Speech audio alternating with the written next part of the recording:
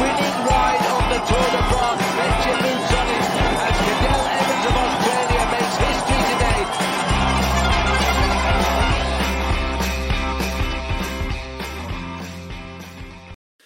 Hey guys, welcome back to the Detour Live. I'm your host Dan Jones, joined as always, four-time national road champion from Australia, Johnny Trevorrow, and it's another bonus episode because we're coming live Tuesday night. We normally go Thursdays at 6:30, but if he was really keen to get a couple of special guests on tonight, we've got Benny Kersten, who's managing director of the Australian Cycling Academy, who are absolutely killing it in 2022, and Matt White, head sports director from Bike Exchange Jayco, who's going to give us an update on the season. And in true Iffy style, we've sent Whitey the link, and he said, nah. I told John I've got coaches meeting. So, John, we're live. We're supposed to tape him a bit earlier, evidently. Damn. Well, it's hard. One of my good mates, Steve Andrews, one of the great cyclists of years ago, has just arrived up here at the Gambia. We've had a couple of beers, and I missed that text from Whitey. So apologies. We can discuss it. Apologies. Good of you to look after me like that, Dan, and not Mate, I've got to talk to the fourth wall. I don't want people to think I'm behind these logistical nightmares. I've got to bloody tell them how it is to cover my own skin. That's how we roll on the Detour. But that just puts pressure on Benny Kersten because he's going to have to really carry the show. And lucky he's a good storyteller. So yes. What can you say about Benny? Give us a bit of an intro before we bring him on. Well, before we talk about what he's now doing with this great cycling academy team that they got going, he was one of our great track riders. There are Commonwealth Games champion, won the gold medal Commonwealth Games in the kilo. Second in the world, I think he was world junior champion. He might have been 2 years world junior time trial champion, and then second in the world senior, and then went over to the road and was a very good road rider.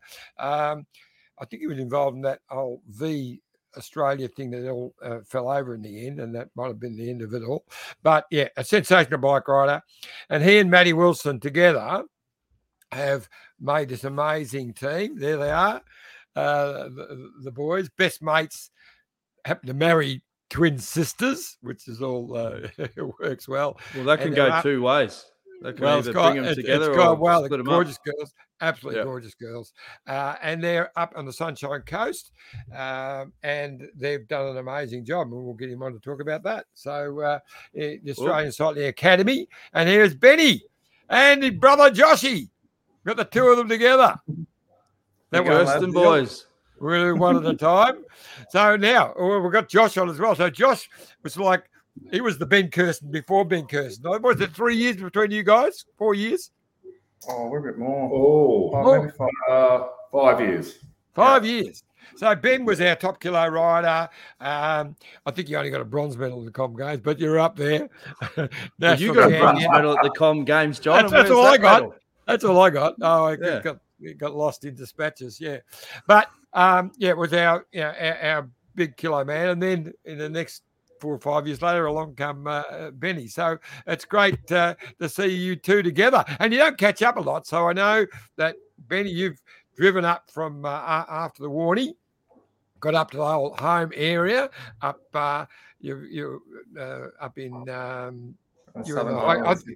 Southern Highlands at the moment. But you guys are originally from Wollongong. We're from Wollongong. Wollongong, yeah, where the World Championship's going to be. So you know all about that. We'll talk to. Brad McGee's just popped his head in as well. Well, they're at Brad McGee's house, and Brad has just walked in the door, so we'll get him involved as well. Well, Matt White out, Brad McGee in. Yeah, we've got a trio. Yeah. Well, we'll do that. We'll leave Brad out for a moment because we'll get him on in a minute talking about what's going on. The shower and stuff, so you can come back when you're ready. Yeah. Well, that sounds good. It sounds good. But let's go back to this team of yours, Benny.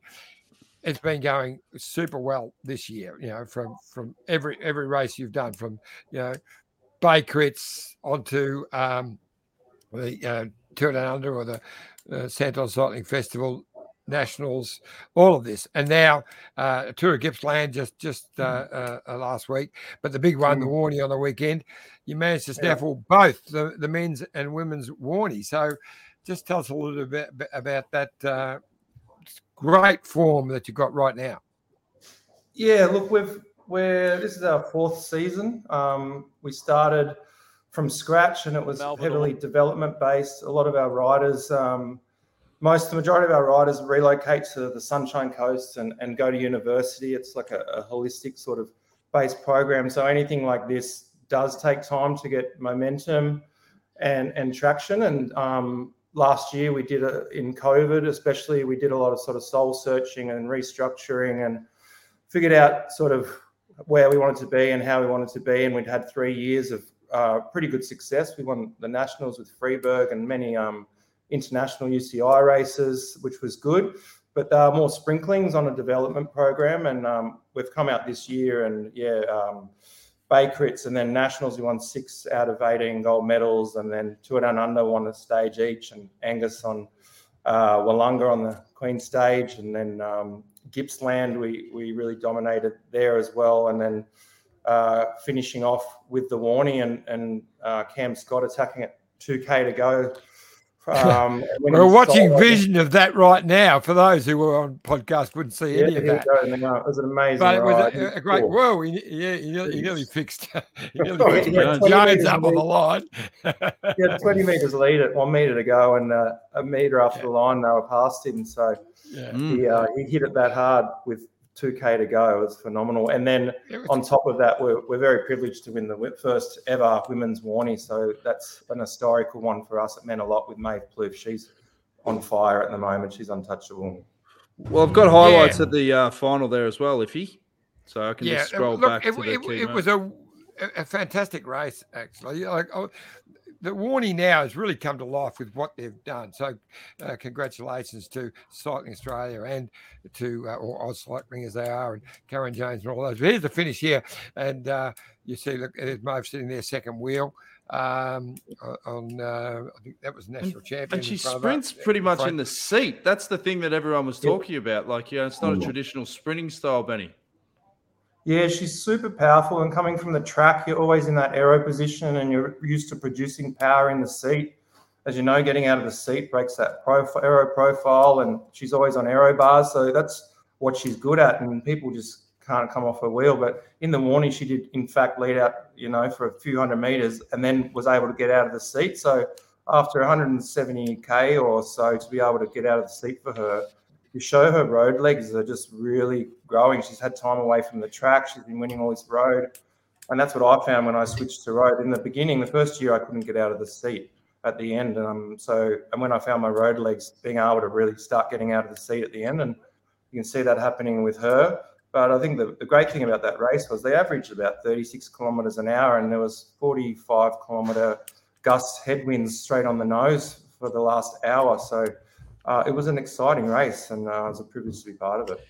I was going to say, Benny, do you find that the results that you're getting now, and I saw interviews with you at Tour of Gippsland saying that, this primarily was a development team, but we're seeing in world cycling, these young riders are just killing it. Normally you do your apprenticeship and, you get to your peak at sort of 25 to 28.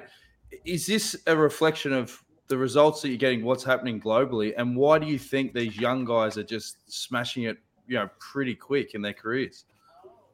Yeah, look, I'd hate to make assumptions, but obviously over the last bunch of years, there's the doping issues and stuff have settled down, and young riders aren't being forced to keep up with these Lance Armstrongs and people like that, and they're just phenomenal talents, and they're investing in the future as young athletes, but they're able to challenge at such a young age. You see Sky, the amount of young riders they're signing, and we've noticed the shift. We had under 23 riders, but by the time they're developed with us, they're into elites and they're too old to get picked up by teams. So teams are looking at under 19s now, and they want to jump on them by under 23s. So we're really shifted as well. We've got 5 under 19s in the team now, and that's a heavy focus for us.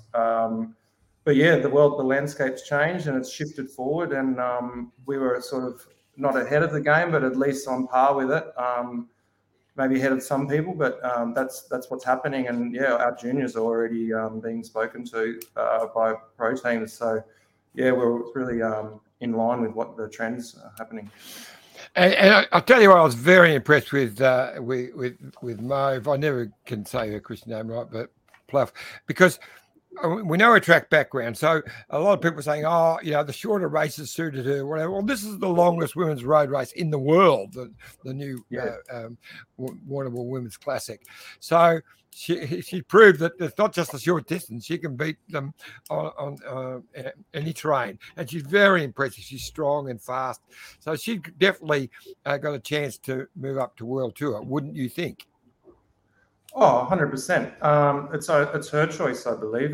She's invested in track and she wants to be an Olympic champion, and the way she's going, she can be. So I think anyone in that situation, it's their choice how long they stick with track and whether when they turn to road. So you see a lot of the track guys, O'Brien and Welsford now just finally deciding enough's enough on the track, and then they go straight to pro, and then they start earning their money and set their career away. May's proven that at any time she can do that. As you said, longest race in the world was in a 5 or 6 woman break, and still managed to win the sprint in heavy winds.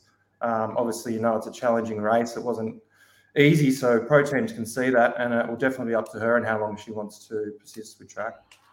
Now, with the program, obviously we've seen in the past guys like Michael Drapak that had about obviously being a bike rider, but what you did off the bike and was really big on education and things like that. Now, you guys, obviously I know Matty Wilson pretty well, and I remember when he was telling about the concept in the early days, he was like, no, this is a holistic approach, because that understanding that as a bike rider, how important is that balance on the bike and off the bike? Yeah, 100%. There's so many burnouts and so many issues with young athletes that don't make it, or even ones that do, that don't have a balanced life or an educational backup. And that was the main ethos of the program. We didn't want to go world tour. We didn't want to dominate. We wanted to give riders, another backup in life, and we wanted to nurture them better and almost make them feel loved and appreciated, give them a set of life skills. So a lot of our experience, particularly when you're out and you're on your own, and then you spend the next 5 years soul searching with our riders, whether they they move on from the team through misselection or they just want to retire, they'll have university degrees, and it's all on good terms. And it's their choice, and they know where they're going in life. And 24 out of our 26 men and women are at university, and they're just really solid, structured people, have a great environment around them. We've got some great staff, men and women staff, and we've got a great system at the University of the Sunshine Coast. We have psychologists and strength and conditioners and nutritionists, and we're doing our very best to just look after them as a total package. Matt Wilson has a management company now for the riders, so the riders in our team get that ability to have him and his partners search for them into World Tour teams. We're not just writing random emails. So it is a whole round package, and they are on a pathway. And we've turned a couple of riders pro per year the last 2 years, and we're looking to even increase that more. Now, Josh, I saw you nodding your head when we asked that question. What's your involvement in the program, mate? Not that much, really. I haven't actually seen Ben in a long time, and the thing is, this catch up here, we've been trying to plan for about a month now, and it's just come together. But he's extremely busy, does a lot of travel. COVID hasn't made things easy in terms of us connecting. As much as we'd like to get to the Sunshine Coast, we've moved the holiday 3 times, and hopefully back up there at Easter. But not huge involvement. But look, I'm hugely supportive, and as we all are. But they're doing some really good things, and I think we were involved years ago with the Illawarra Academy of Sport, and we've had a lot of riders come through that program, which we've moved up. Including Caleb Ewan, who's from this area as well. And just seeing that involvement and what it can do to bring those young riders up. But yeah, they're doing some great things. Joshy, I can remember you riding back in the old days, and you were one of the few riders of that era who used to come and have a beer with me. So we clicked pretty well. I can remember that. But looking at it from now, it's a couple of yeah, I know, I've noticed. It's a couple of generations later. What have you seen the difference in like the track programs and what's happening in Australia now compared to your day? Oh, look, things were pretty different when I was riding, through I guess you call it the Charlie Walsh era. And Brad and I used to race together and we were roommates for many years. But things were very different, although we were professional or amateur, if you want to call it, but we were full-time bike riders. I've seen a real swing in terms of the way that riders are these days, so much more professional. They focus, they look after themselves. They're focused on their career. It is very, very different. If I see Ben's riders, it's chalk and cheese compared to how we were years ago. Although we had great success, but that's probably why you're seeing these young riders, like you're saying, transitioning and going so well from a young age. Very, very different sport now. Yeah, very different.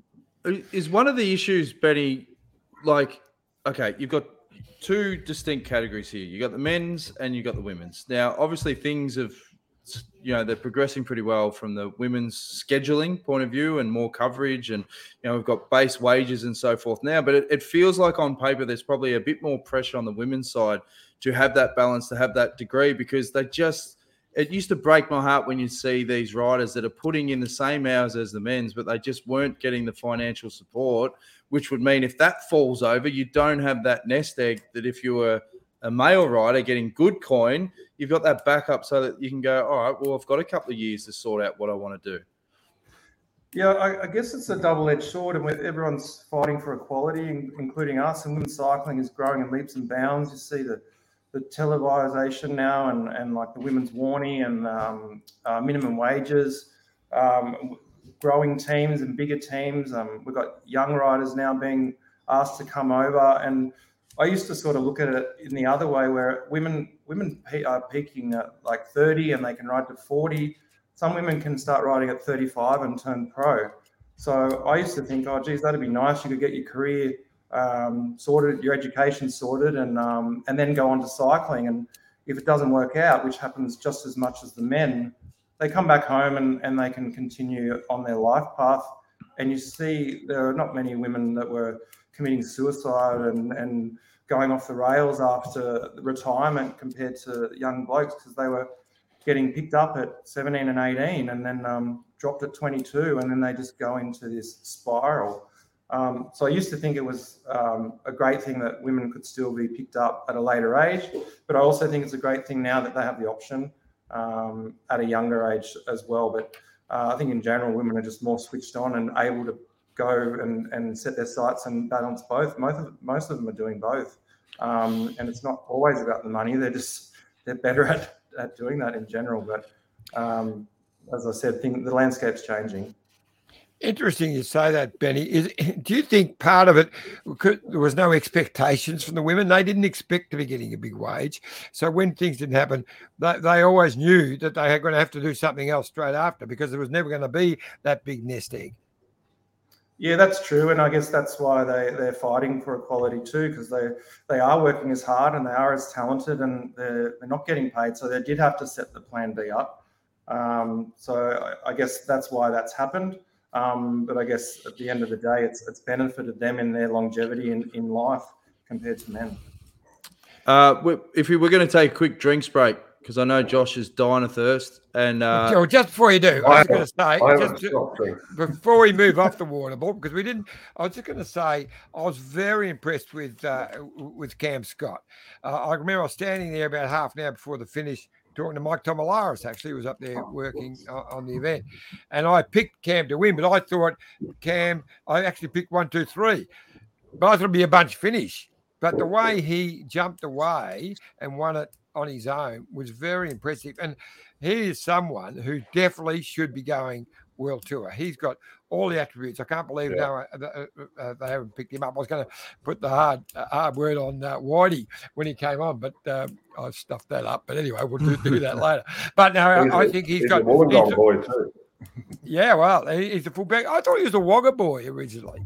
He's from Wagga and he moved to Camden. And then Josh and I sponsored the Illawarra Academy of Sport many, many years ago. And Cam was one of the first athletes. And then when I retired, I became a coach for NSWIS, and he was one of my athletes in the sprint program. So we developed him as a track sprinter with the idea that he would convert to endurance later on and have this great power underneath him. Then he went into the track program trying to go to the Olympics, and aged out through that under-23 period as a track rider. So when he switched to road, he was already out of the under-23s with no road results. So we all know him as the biggest talent in Australia on the road, but pro teams see 4 years of no road results. He's won a stage of Tour of Qinghai Lake, by the way, 250K at 3,000 metres on a track program. He was 20, I think, then. Yeah, doing track 4-kilometre efforts. So he's a freak. But they're like, why is it so patchy? You tell them the story, they say it's too old. But I think now, and then as soon as he left the track program, he had a horrible crash in Tweed and fractured his pelvis. So he's on the comeback from that, and now he's unstoppable. So if you get a team that understands that history and why he's where he's at, they'll really understand the talent that he is. And I think people are understanding that now. And I don't know, I'll be willing to bet my house that he'll be pro next year. And also, if you pay attention to the answers, Matty Wilson's managing a lot of these riders now. He knows Whitey really good. He'll get it sorted. You don't need to step in all the time. Anyway, if you ever go as well, it takes a few people sometimes. Yeah, good point. Good point. All right, let's have a drinks break. We'll be back more with Benny and Josh, and hopefully Brad McGee has had a shower. So we might be able to check in with him. Righto, mate. All right, see you later. Look at this bike. You think it's just a bike, right? But it's not. It's a bike. 374 people are looking at. This guy, this girl, them, all looking at it. People from here, there, and wherever this is. People that are looking for a bike. Or just a piece of it. Amateurs, semi-amateurs, and pro-amateurs. This guy wants this bike, but with this crank and these bars. This could be the perfect match. But not this one. This girl has a bike to sell, and thousands of people might purchase it. Eyes on Bikes help grow small businesses. His, hers, yours, and the latest data and insights help those businesses keep moving. We are the world's #1 bike marketplace, with over 500,000 products and 900 brands, where buyers and sellers are brought together in a place where a bike is never just a bike. Bike Exchange, where the world buys, sells, learns, and rides.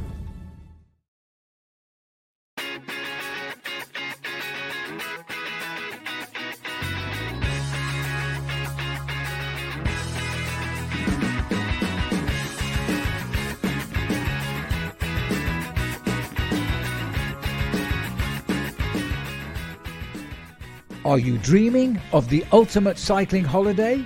Mumu Cycling is the best in the business. Official tour operators for all Grand Tours and monuments, you will ride the best climbs. Enjoy VIP access and race viewing, all hosted by some of the world's best pros, including 17-time Tour de France rider and Paris-Roubaix champion Stuart O'Grady. Start planning your ultimate holiday at www.mumucycling.com.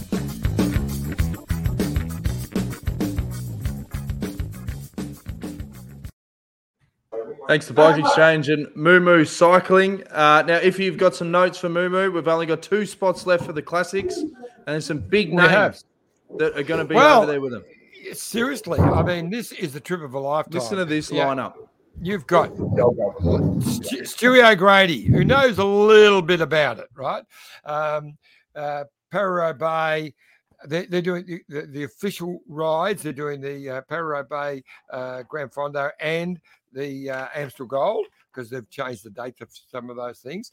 But these are some of the so you've got two places, and it's guaranteed. A lot of the tour groups at the moment are worried about that. Just saying, hopefully, this is guaranteed. They're going. Only 2 spots left. This is some of the guests you will mix with.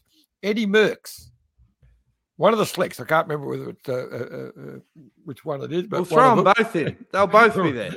One of them is definitely there. Tom Boonen and Johan Museo, Mr. Tour of Flanders. So these are sensational guys. And you don't just meet them. You sit down with them, you have a drink with them, and they tell stories. And Stewie and Tom Boonen will swap some stories. So it'll be something really special. So if you can get over there for the classics, it's not that far away. It's only like 6 weeks, but jump in and do it. It's going to be sensational. Yeah. And the Giro, they're doing the first week as well. They are. So a big push on the first week of the Giro. So led by the great Moo group and John Trevorrow. Evidently, I've been thrown in on the mix. Oh, wow. Well, that could be a detriment. But anyway, it will be a lot of fun. So right from the start in Budapest, I haven't been to Budapest. I'm looking forward to going to Hungary. 3 days up there and then fly down to Sicily. And then continue on for the rest of the week right through and up Mount Etna in Sicily. It's going to be amazing. And this is what I say. So it's a small group guaranteed. So it's going to be really something special. Inner sanctum access, ride the actual race course on closed roads, luxury accommodation, 5-star, not a JT one, full support. So feel like a pro with the team car behind you, guaranteed departure and travel with the official tour operator. So you're going into the all the official part at the end, get up on the podium. Amazing. It's going to be something special. Same with the Tour de France. And they're also working on a special women's Tour de France for the Tour de Femme, as it will be called, which I'm going to be doing, which I'm really looking forward to. It's going to be something else. 8 days, starting on the final day of Tour de France and finishing on the Planche de Belleville. So they're just working on that now. So all the details of that will be coming real soon. Yep. So Marcel, who's an amazing operator, moocycling.com. So MU cycling.com. So make sure, jump on and have a look at it all. But it's going to be amazing. It's a no-brainer. If you can do it, you might as well do it. All right, we're back, and Brad McGee looks fresh out of the shower. Boys, welcome. What's happening? Hey. Do you know how a podcast works? You can't have private conversations and not allow us to join in. So we have our special guest, Brad McGee. Well, it's his house. So they've just dived in and staying on Brad's good hosting as he does. But Bradley, how's it going, mate? It's going really well. I'm curious, those curtains, are you like in a velodrome, like in a 6-day, the old 6 days, they had the little in a curtains? bunker. Yeah, is that... I'm at Nagambie, but normally I can open it up and then there's a beautiful Lake Nagambie out in the background. So I'll open it up. Hang on. There we go. Well, hang on. Hang on, Brad. We're looking at your background. There's a bit of a gold tinge there in the kitchen. Is that a tribute to Athens? How's that? No, not in this. No, I did the can't see anything. And decorating in here, so be careful, be kind. No, I think it looks good. But I think it's just a way of people going, oh, gold. Are you a gold medalist? It just all comes back to being a bit of a big head. I wasn't shooting for that angle. I'll go with it. So tell us, like the property that you've got up there, you're obviously a guy that's passionate about the land. What sort of a setup are you running out there, Brad? Absolutely. So I'm more than a hobbyist in permaculture. We're trying to really make sure this place is sustainable. So what's that mean? It actually starts producing more than it's taking. We've got a few things going on. We're part of Land for Wildlife, which just gives us access to a bit of knowledge, really, so we can manage the place a lot better. It's 50 acres. We border the national park. We've got a few bit of farming going on. It's more a hobby. And some lovely cottages on the property, which people come down and spend some time in the bush. Good old Aussie bush. Is that the secret to keeping that radiant look? Organic veggies. I'm pumped. Yeah. That's it. Got a nice glow to the skin, mate. It's great. I'm sure you got a lot of people knocking on your door about the Worlds which are coming up. You'll be because you're not that far. How far from you down in Wollongong? Yeah, it's about an hour drive. You'll be on the start finish line. I have blocked the whole place out for a couple of weeks. Expecting a few, these types and friends and family extended to My house is right on the course, so I'm sure I'll have a lot of visitors. I'm sure you will. It's going to be sensational. I know that Moo actually, who we're working with now, have actually got the accommodation rights for the World. So they've got a big package about to be announced, which we're going to be working with them. The deal was that they had to give Dan and I the number one room, Royal Suite, exactly. Working on that, but I have shared a room occasionally with Brad McGee, but he snores too loud. Oh, hang on, John. Hang on, John. I've shared rooms with you, John. I remember I've still got the mental scars from 2005 Tour de France where I walked in on John giving himself a Belgian shower, and he had one foot on the basin. What are you going to say? I'll leave it at that. And I said, "What are you doing?" And he's like, "Mate, Belgian shower. It's just a face washer and gets the same job done." And I think his plan was to just fold it up and put it next to the basin. But I've still got that mental image burned into my head. But on a serious note, Brad, we're talking with obviously Ben and Josh earlier about this support for particularly young cyclists and almost preempting problems that can happen throughout a career. How difficult was it for you when you're so used to a routine as a professional bike rider, that period when it stops? I think I was quite fortunate there, Dan. The lifestyle didn't change a lot. Slipping straight into the sports director car. We were still living in Monaco, Shani, my wife, and our young family at the time. So things didn't change a lot. It actually probably took me away from home a bit more. And then there was a slow move back to Australia. And then, I've settled into more coaching roles and less time on the road. So it was a slow transition for me. I was quite fortunate that was able to take place. What does change, though, is that physical exertion. You crave it, just going out and fully extending yourself on the bike is what you crave, and you just don't get the opportunity or the fitness anymore to actually do it. And we're laughing before, but I say farm fit. That's my expression now. I get out there and get on the shovel, on the chainsaw, or whatever it is, and I get somewhere close to that physical exertion, which you still crave well into retirement.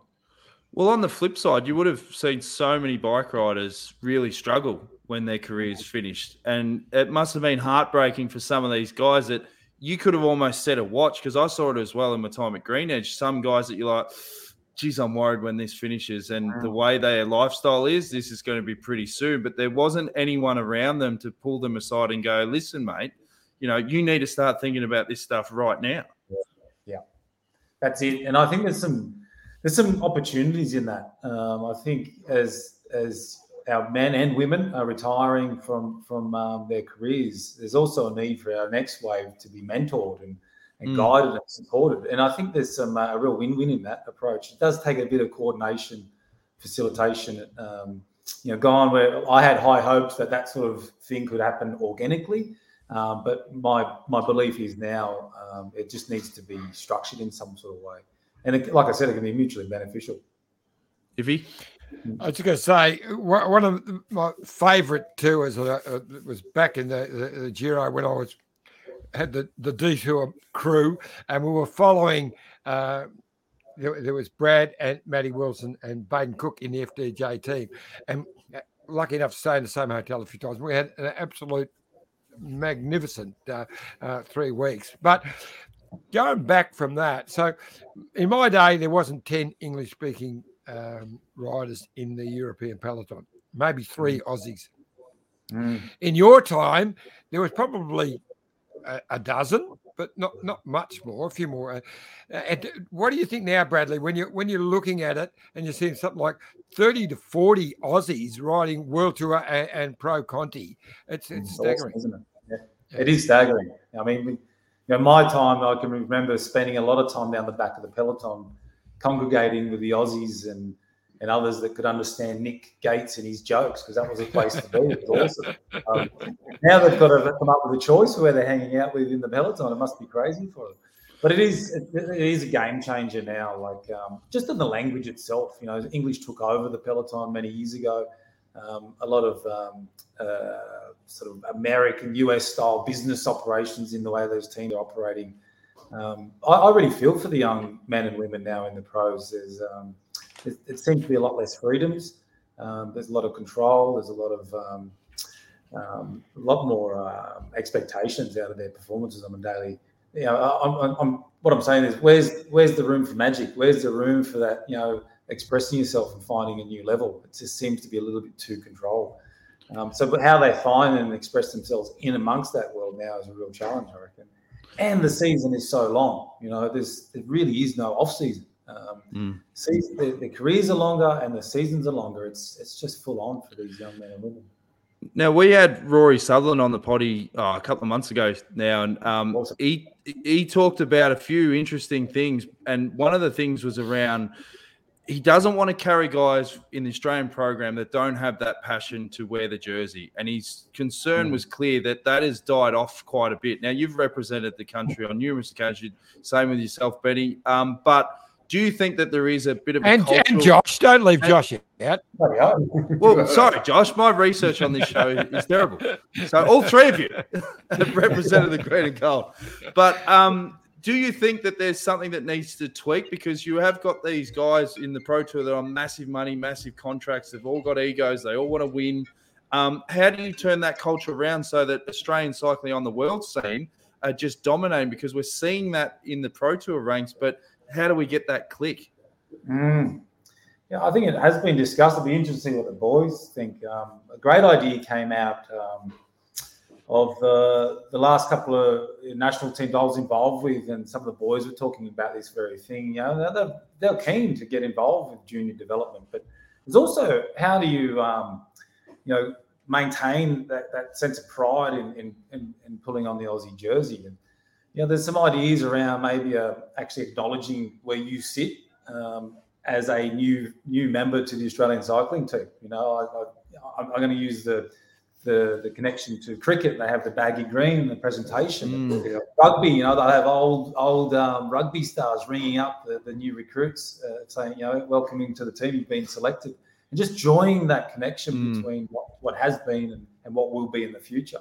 I think there's things we can actually do around that. As again, what I was talking about before, the seasons are longer, the expectations are longer. It is going to become more and more difficult for our young Aussies to commit professionally to the national team representation. So what can we do to augment that, the pride and the valour in actually donning that jersey? I reckon there's things to be done. Well, given I've flicked you before, Josh, what's your opinion on all of that, mate? It's interesting. It's very true. Like, I know when I was a junior, it was all you wanted to do as a junior was to represent the country and go to the junior worlds. And I think it was a double-edged sword because everyone pushed and trained so hard to make a junior representative team going to the junior worlds. And then there was a lot of burnout. We lost a lot of young athletes after that point, just the way that the national team was structured at the time. But it was a huge thing for us back then. It was a huge amount of pride. But again, I was a track sprinter as well. So I really, that was all I had to look forward to, really. I couldn't turn pro, and I was never going to be a road rider. But so for me, it was great representing the country. But I can see, on the other hand, with the road professionals, they're getting paid good income.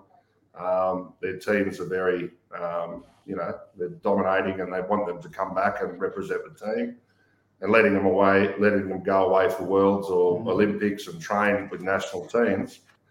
And again, it's changed. It's changed a lot. But I love putting on the green and gold. There's no doubt about that. But that was what I did. Still squeeze into it every now and then, do you, Josh? No. If he... It's funny, and even going back before that, Joshy, as you would know, it was also to get into a state team and to wear, for me, the big V, but you to wear the New South Wales blue. That was really something special to make a state team. Oh, Matter of fact, my first state team, when I was 20, was when I won the Australian road title. I could never get in as a junior or anything before. So just to make a state team was very, very hard back in those days. I think it's important for us to acknowledge that maybe some athletes are struggling to commit to the Aussie teams, but there's some athletes out there who are just die hard, ready to actually, murder themselves for the green and gold. You look at Luke Durbridge's ride in Tokyo. That was no mean feat, coming in late from the tour and just totally turning himself inside out. And it's only one of many, many examples, and including in our women's team. There's athletes out there that it's all about the green and gold, and they'll do what they can to manipulate their pro contracts and sports directors to be there. So there is some really good examples. You see as a whole now, though, as well, where Australia's gone with their investment in the development and the youth, and what Simon Jones did to our junior program, and there's no junior worlds teams anymore, and then road teams want juniors. So it's like, all right, Australia's not investing in juniors, world teams are. Why would I wait around for a country that's not investing in a junior when a pro team could take me and I could set my career up? And then they get well in their way, and then they're good enough to represent Australia, and they've lost that already, or they pick a 30-year-old that's been dominating in the Tour de France and on the world scene. So where we had those juniors that were all about the green and gold for 5, 6, 7 years, and then switched to a road career, now they're phased out and they're too late.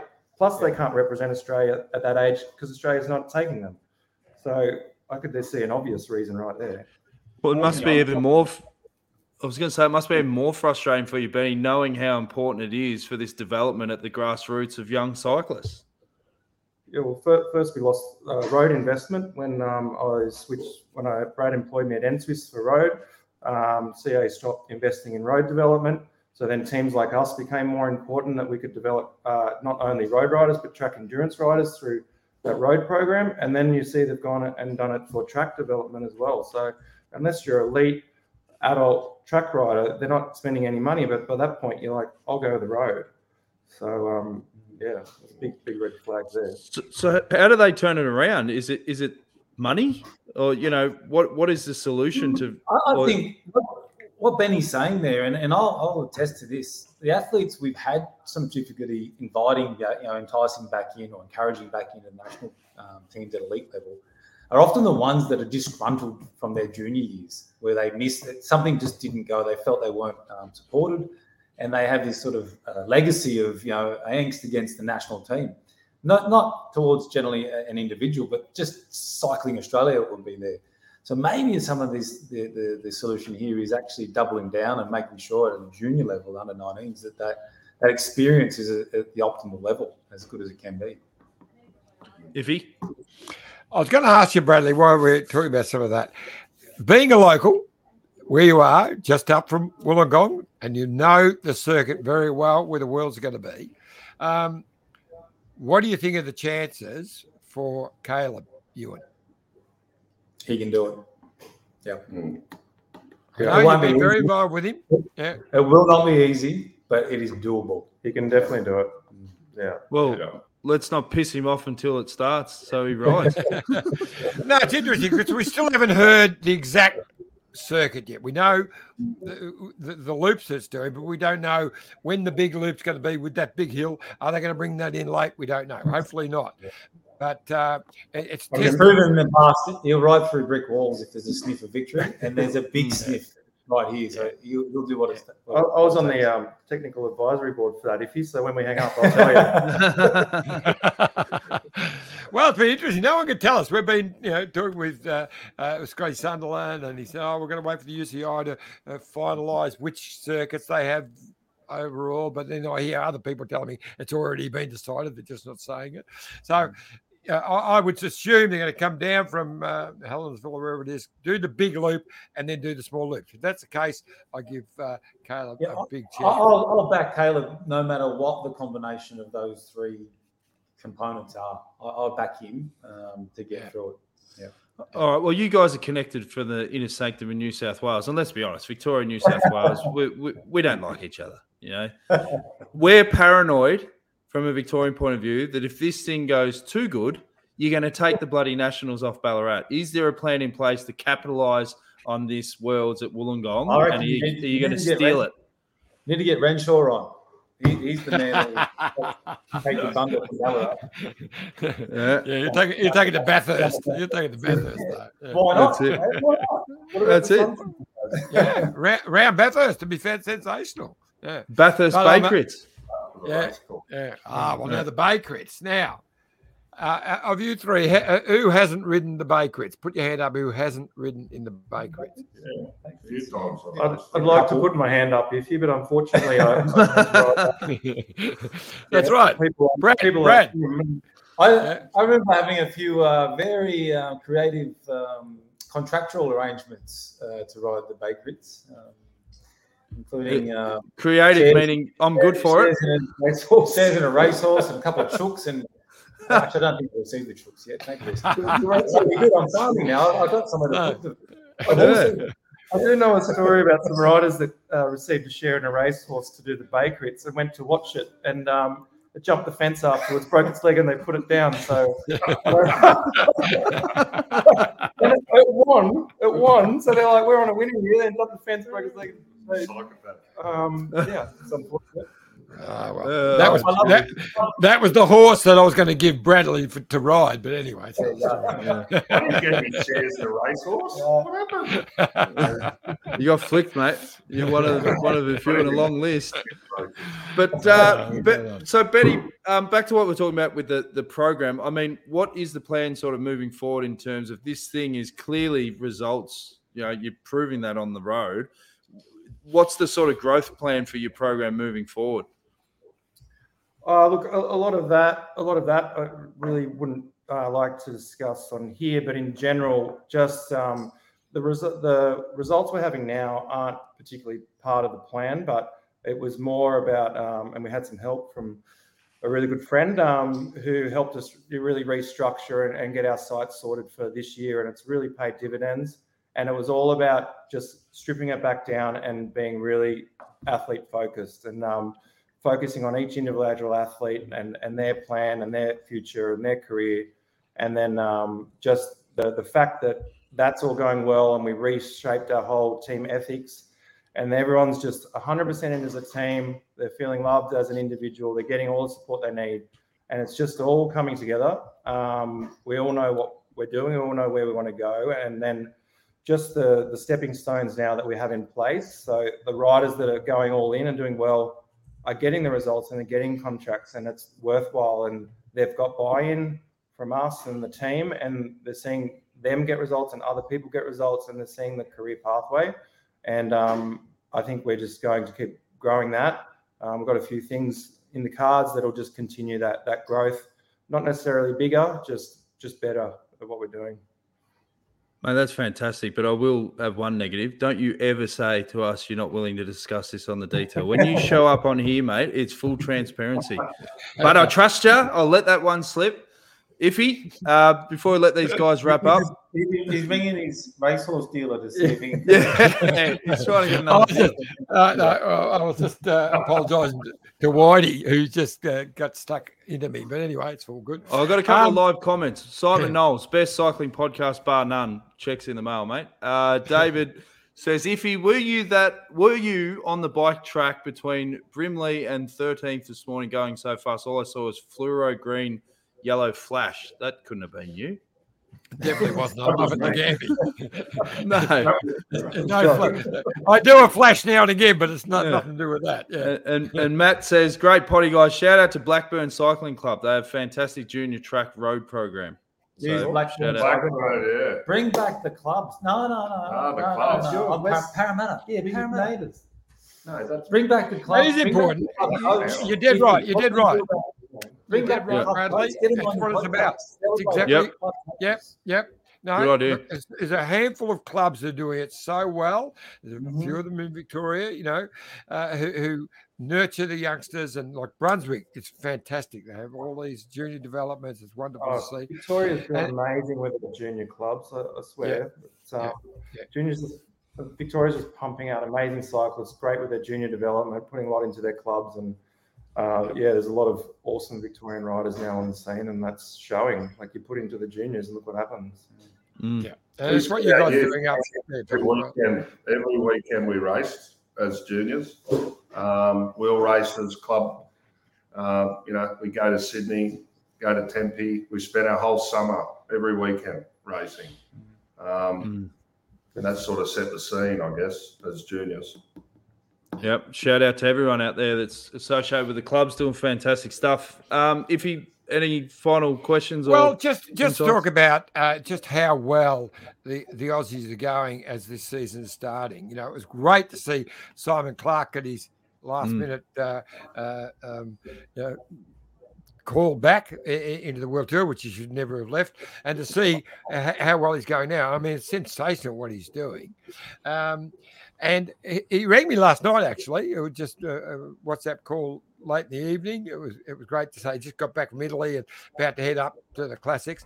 But he was actually, he said to thank you to Dan. He said that we helped him so much with the old Detour podcast. We got him the contract. Let's not sugarcoat it. Maybe not. But I'll tell you what he did say.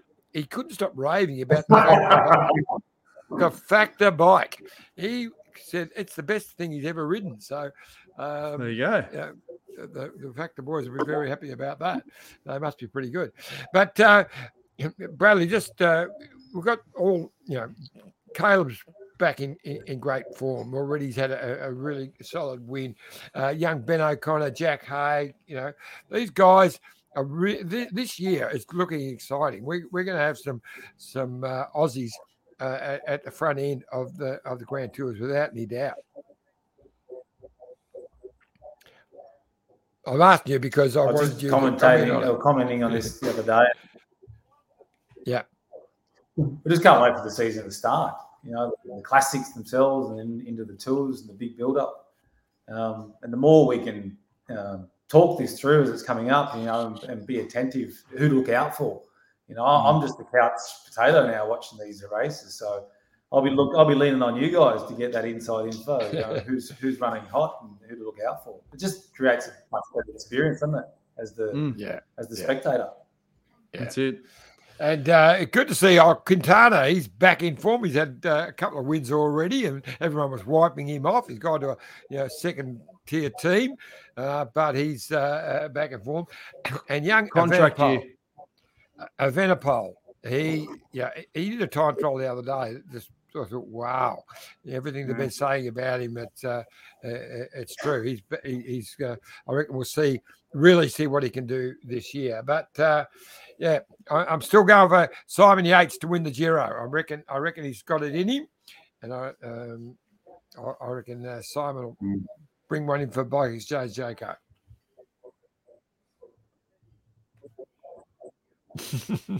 Nice.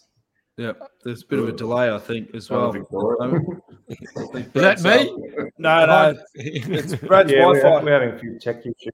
He spends more money on the chickens than the Wi-Fi, and that's understandable. I've got to go out and back a quick generator. Yeah, all good. Running on a satellite or something. All right, well, thanks for joining us on the detour, guys. We'll check it again soon, and it'll probably be around accommodation because something will fall through at the last minute, and just set us up with a tent out the back, Brad, and we'll have a organic roast veggies, and you'll look after us, mate. It'll be great.